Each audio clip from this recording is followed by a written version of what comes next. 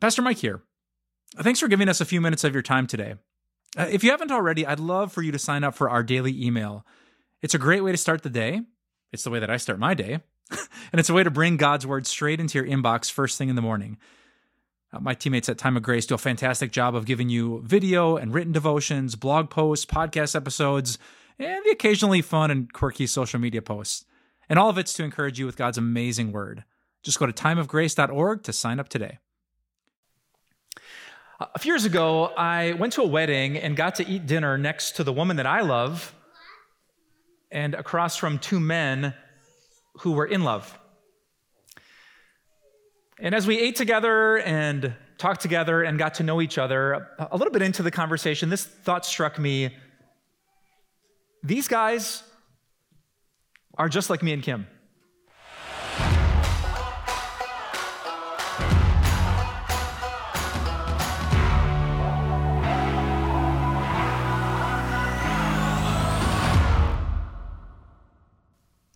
Like the one guy was definitely the outgoing of the couple.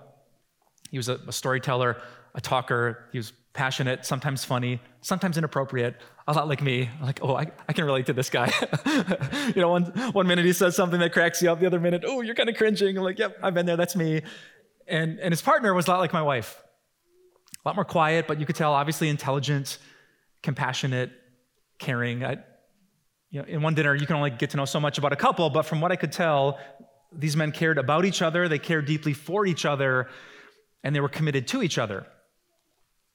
Their love was so much like our love. I've had a chance over the past few years to do some Q&A sections on Christianity and sexuality with local high school students.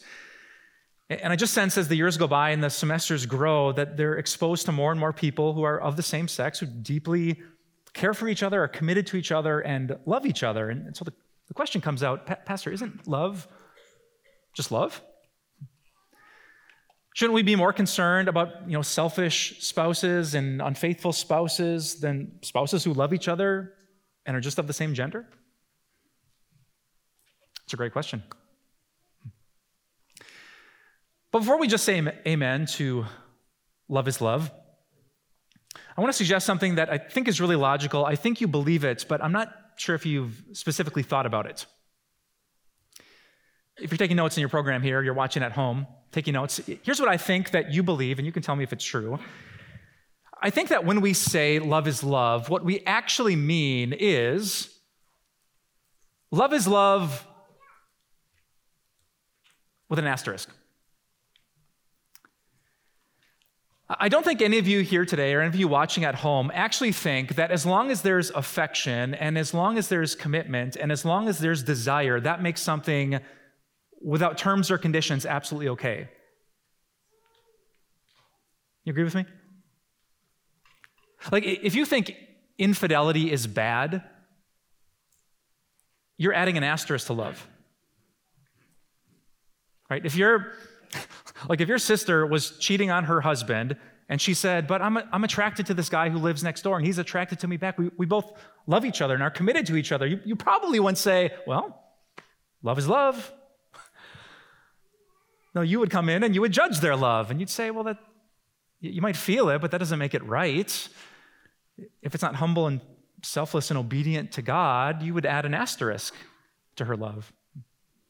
If you read a news story or saw on Facebook that an 8th grade middle school girl was dating her 48-year-old social studies teacher, you probably wouldn't put in the comment section, love is love. He'd be like, no.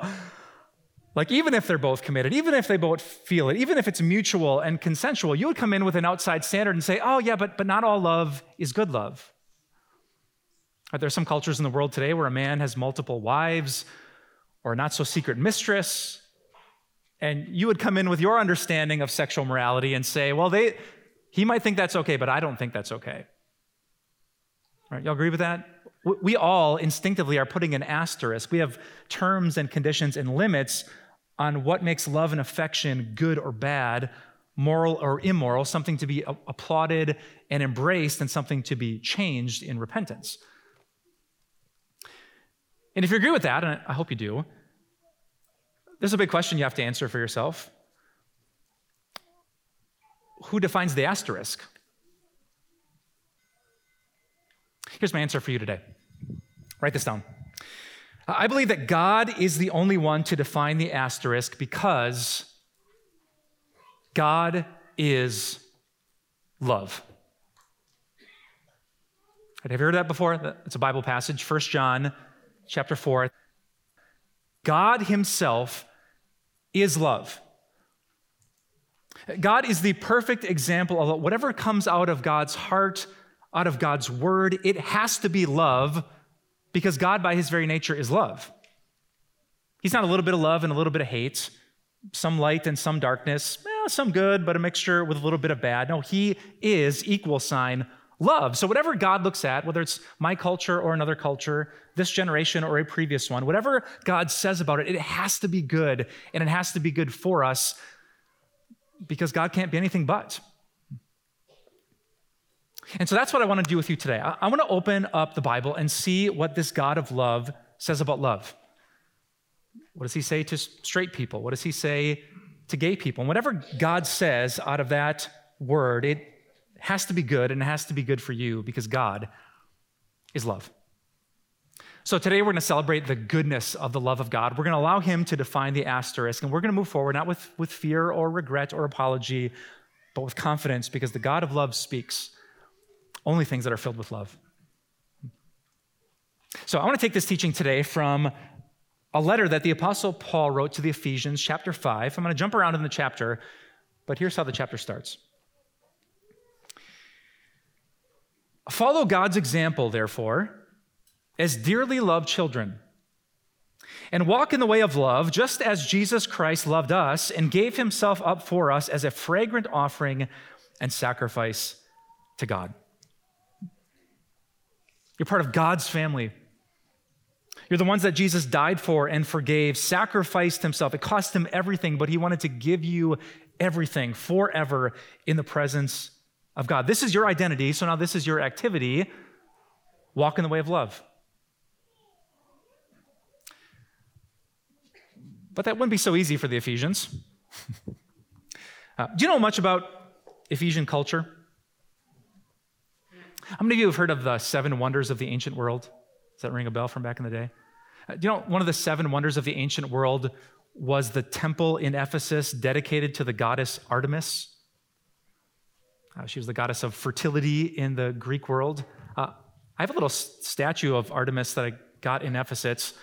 I actually had it in a sermon a few years ago, but the people at Time of Grace said it was inappropriate because Artemis is topless and she is known as many-breasted Artemis.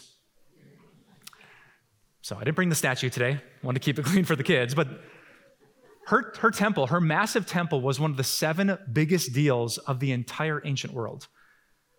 Visiting her temple, joining a prostitute, was just part of what the culture did, what they considered good and acceptable love. And God said, no. No. I know that's what the Romans do. I know this is what the Ephesians do, but if you're a dearly loved child of God, that's not what I want you to do. Look at how specific Paul gets in the very next verses. Still Ephesians 5. He says, but among you, you dearly loved children of God, there must not even be a hint of sexual immorality, because these are improper for God's holy people. There's the identity again. Instead, what should you do? Find out what pleases the Lord.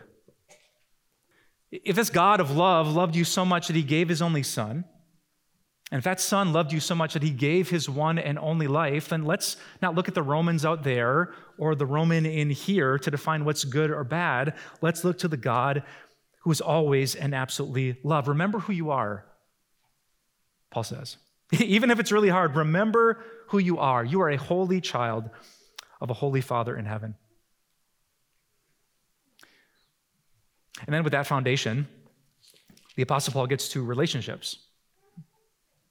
You might know Ephesians 5 is often used at weddings to talk about the vows that we take, what they look like. And this is how that section ends. Last verses of Ephesians 5 says, for this reason, a man will leave his father and mother and be united to his wife, and the two will become one flesh. This is a profound mystery, but I'm talking about Christ and the church.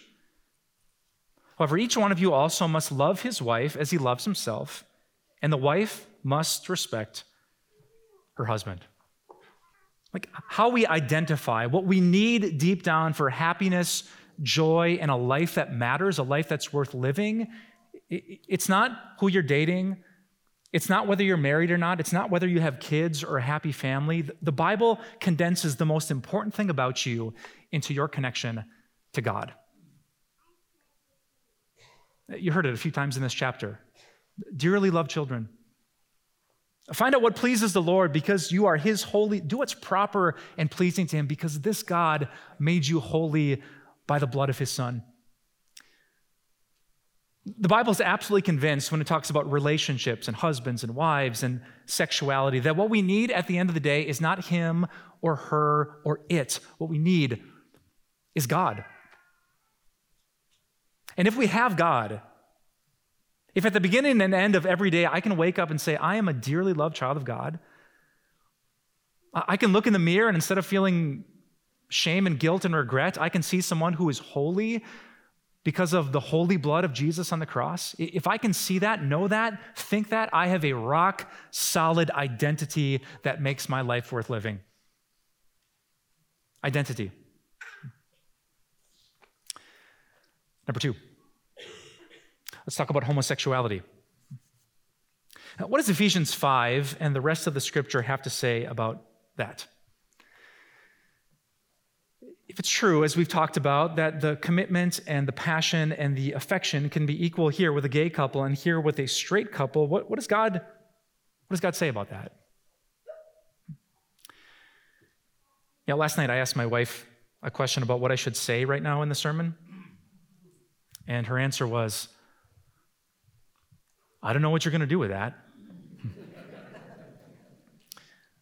And here's what I said to her. I said, I have known and loved so many people, both straight and gay and bisexual, that just giving like some quick, write this down, yes, no answer just doesn't seem right.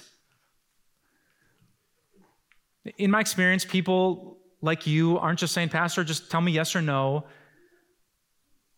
There are so many things connected to the idea of sexuality. Like, yeah, if I didn't choose this, if my sister didn't choose this, if I didn't wake up one day and decide to be gay, if this is just who I've been, how I'm oriented, how... And are we really supposed to judge other people? I mean, isn't repressing a desire that is within you, like sabotaging your own life, robbing you of happiness? Why wouldn't we care about these bigger things like fidelity and commitment? You can't talk about sexuality without like a big, long discussion. And so, part of me says we need to have a big, long discussion. And part of me says this isn't a sermon series, but a single sermon, and you probably want an answer. So I asked my wife to break the tie, and she said, what are you going to do with that? So I don't know if this is the right way to do it, but here's how I'm going to do it. A few years ago, when I got to this church, we had a 4-week sermon series called Gay and God. It tackled all the questions I just mentioned and so many more. And Time of Grace, our ministry partner, turned that sermon series into this little book. Super short. You could probably read it in 45 minutes. Time of Grace has donated 100 free copies that are waiting for you in the lobby.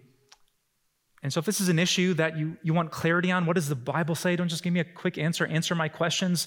This is for you for free. I want you to grab one on your way out to your car. And if you're watching at home, Time of Grace has also agreed to make the digital version of this book absolutely free on their website. So if you go to Time of Grace, just type in Gay and God. You're going to be able to download this and read it. And if we run out of copies here today, those of you who are here live can do that too. We're going to walk through the history of the church, homophobia, Bible passages like Romans 1, 1 Corinthians 6, the story of Sodom and Gomorrah, 1 Timothy chapter 1. We're going to look at Genesis 2. We're going to answer all those what about questions. How does God want us to live? What does this look like? What if you can't change your own sexual desires? All of that is here, and I really need you to know that, to be able to respond biblically to the phrase, love is love. But I also don't want to dodge the question. So if you ask me to summarize what this book says, it would be this. Our God of love loves the whole world, but he does not say that gay love is good love. I know it's hard for some of you to hear, but biblically and historically in the Christian church, this has been the consistent message. You can't read any passage in the Bible that applauds the sexual love a man has for a man. But if you'd open your Bible to Romans chapter 1 through 3, you would find just the opposite. Of God saying to the first century people, even though it's very cultural, even though it's very natural, that doesn't make it good. God has limits. So, is it okay, even if there's commitment and fidelity? The biblical answer is no, it is not. It is a natural desire that needs to be submitted at the feet of Jesus. To remain in his love means to obey his commandments. You cannot hold on to your sexuality as your identity and still end up with Jesus in the end. Got to open up your hands. Humble yourself. And trust that the God who says these words is not bad. Even in this part, he is so, so good. Number 3. What is God saying about heterosexuality? Answer? A lot.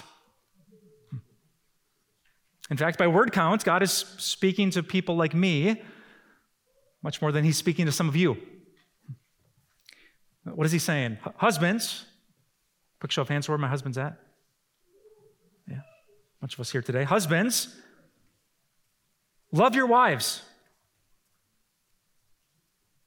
So clear, so good, and so hard. Husbands, be like Jesus, is what this chapter says. Jesus gave himself, he sacrificed his very life to be a blessing to his bride, the church. Husbands, love like that.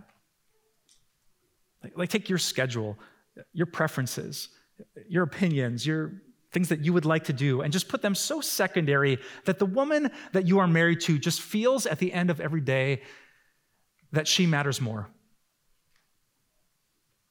Like, be average, be the third string JV running back if you can be a first string boyfriend. Be the guy who doesn't get promoted because you've been promoted in your wife's mind for the things you do at home.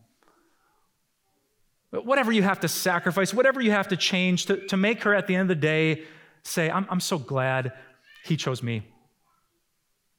Husbands, love your wives. Guys, this means we have some work to do, huh? You know what's so common? You make a commitment, you say your vows, there's these sweet words, and then life. And there's work, and there's demands, and you're tired, and then you have kids, and then you realize you thought you were tired before, and now you're really, really tired, right? Then you have twins, and then you define tired, right? And you kind of get into that habit where you work and she works, and there's the kids, and there's the dinner, and then you just sit down and you both pull out your phones and you repeat, and that's marriage. Mm-mm. Paul says, that's not love. Love is a man seeking his bride like Jesus seeks the church. A man who humbles himself and gives up everything like Jesus does for the church. A man who says, my greatest goal in life is to serve God first and to love you next. Let the boss be disappointed. Let the guys I play softball with miss me that night because I want to be with you and make you feel like such a gift and a priority like Christians feel when they hear the gospel of Jesus Christ. And guys, if you're feeling like I am, and if you're sitting next to the woman that you love, here's what I want you to do right now. Don't be embarrassed. I just want you to take your hand, and I want you to put it on her leg. If the kids are sitting in between you, this is the awkward part of the sermon. All right. And I just want that touch to be a commitment that I want to do this better. I can't go back. I can't change the decisions that I've made. But today, as I'm shaped by the love of God, I want to walk in the way of love. I want to be good to you. Right? Ladies, your turn. Where are my wives at today? A whole bunch of you here today. Do you know what is one of the most beautiful things in the world? When a man who's gotten beat up by life walks through the door of his house and feels respect. Like, no man is happy without respect at home. No man feels good if the boss loves him and he's driving a fancy car and he brings home a 12-point buck in the fall, if he's walking home to disrespect. Ladies, you have one of the most beautiful jobs. The Bible begins in paradise with God looking at a man who is holy and perfect and saying, not good enough. It is not good for him to be alone. What he needs is a woman, and I will create her to be a helper, and it will be this beautiful, beautiful thing. And when you put that together, husband and wife, love and respect, that is wind in your husband's sails. So can I ask you to return the favor? Ladies, can you put your hand on his hand? And just say, honey, whatever I have to change or do, I don't want the kids to grow up feeling like they got everything, but mom and dad were fighting. Like you matter to me. I want to make you feel like Jesus feels when the church praises him. I don't want love to be something in the past when we weren't so busy. Like I want to stop doing things that I don't have to do. I want to be average and mediocre there because I want to be so good right here. Because the Bible knows that if a husband and wife love and honor each other, life is so good. They are a glimpse of Jesus and his church, the most important thing in the universe. I want to go back to a passage from Ephesians chapter 5 because look at what he adds. He says, walk in the way of love, just as Christ loved us and gave himself up for us as a fragrant offering and sacrifice to God.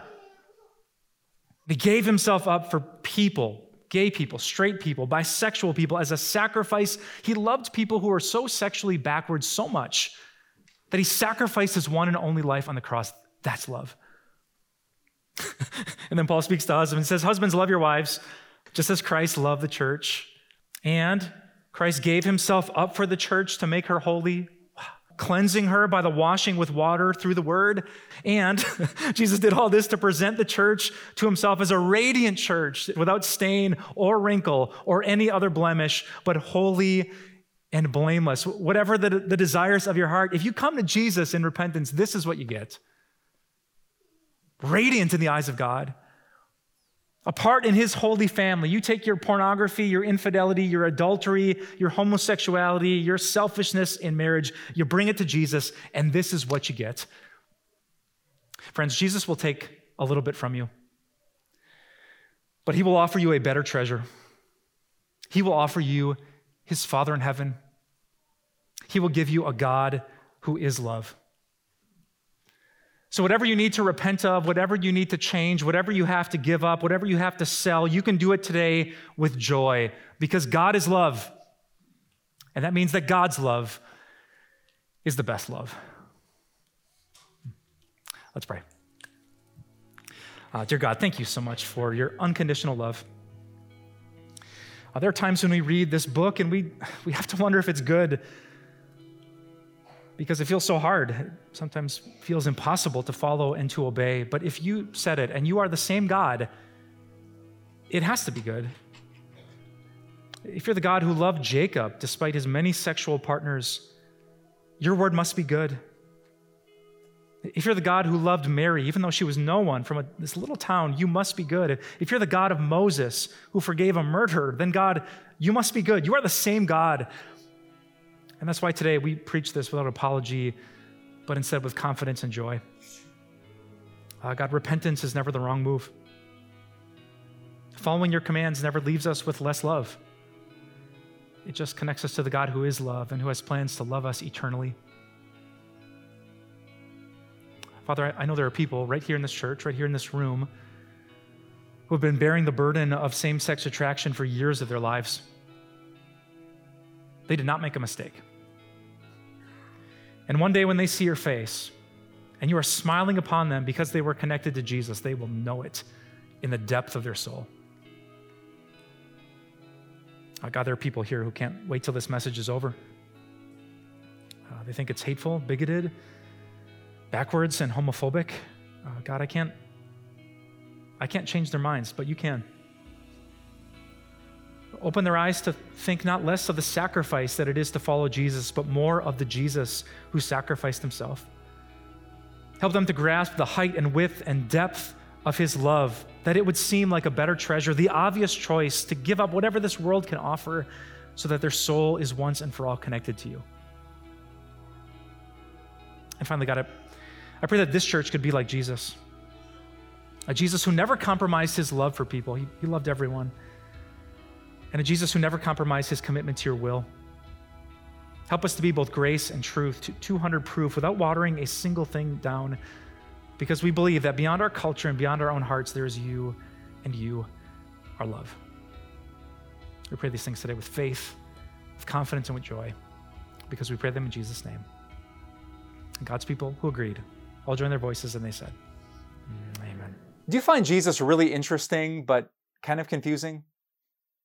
Maybe today you sense that God is working on your hearts and giving you a new excitement about the things of the Christian faith, but you're not quite sure what to do next. If so, you're exactly the kind of person that I wrote this brand new book for called The Basics. It's not AP Bible, and it's not going to answer every question you have about Christianity, but it's going to get you back to the basics of why Jesus is worth following today and for the rest of your life. If you're interested, just go to timeofgrace.org to download your free copy. Hey, it's me, Pastor Mike. And I'm Amber Obie Swenson. You might recognize our friend Amber from her podcast, Little Things Through Time of Grace. We also do a podcast together called Behind the Series, where we dig into the upcoming sermons here on TOG.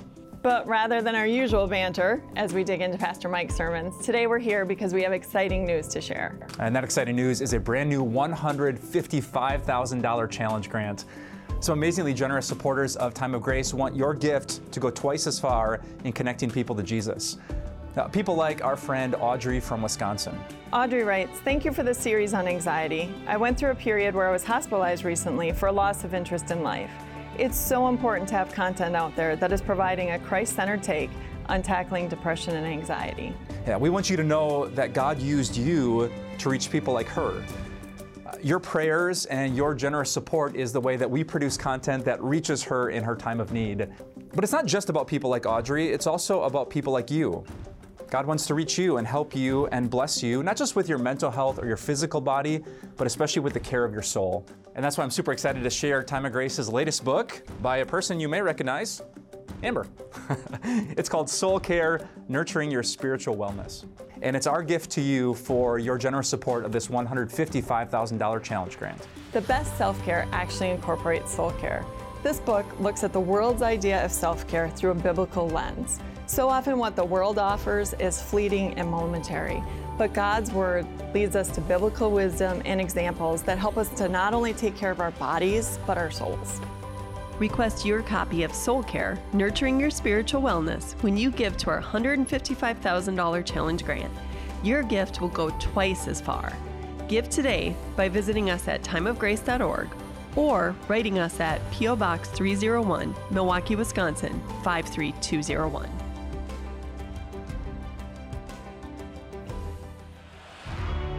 Time of Grace doesn't end here. Visit timeofgrace.org and explore encouraging resources, or sign up for our daily email and have everything delivered right to your inbox, like our Grace Moments devotions, Grace Talks devotional videos, blog, and podcasts. Follow us on social media, where you'll find a supportive Christian community. If you need prayer, give us a call and let us know what's on your heart. Thank you so much for your support. See you next week on Time of Grace.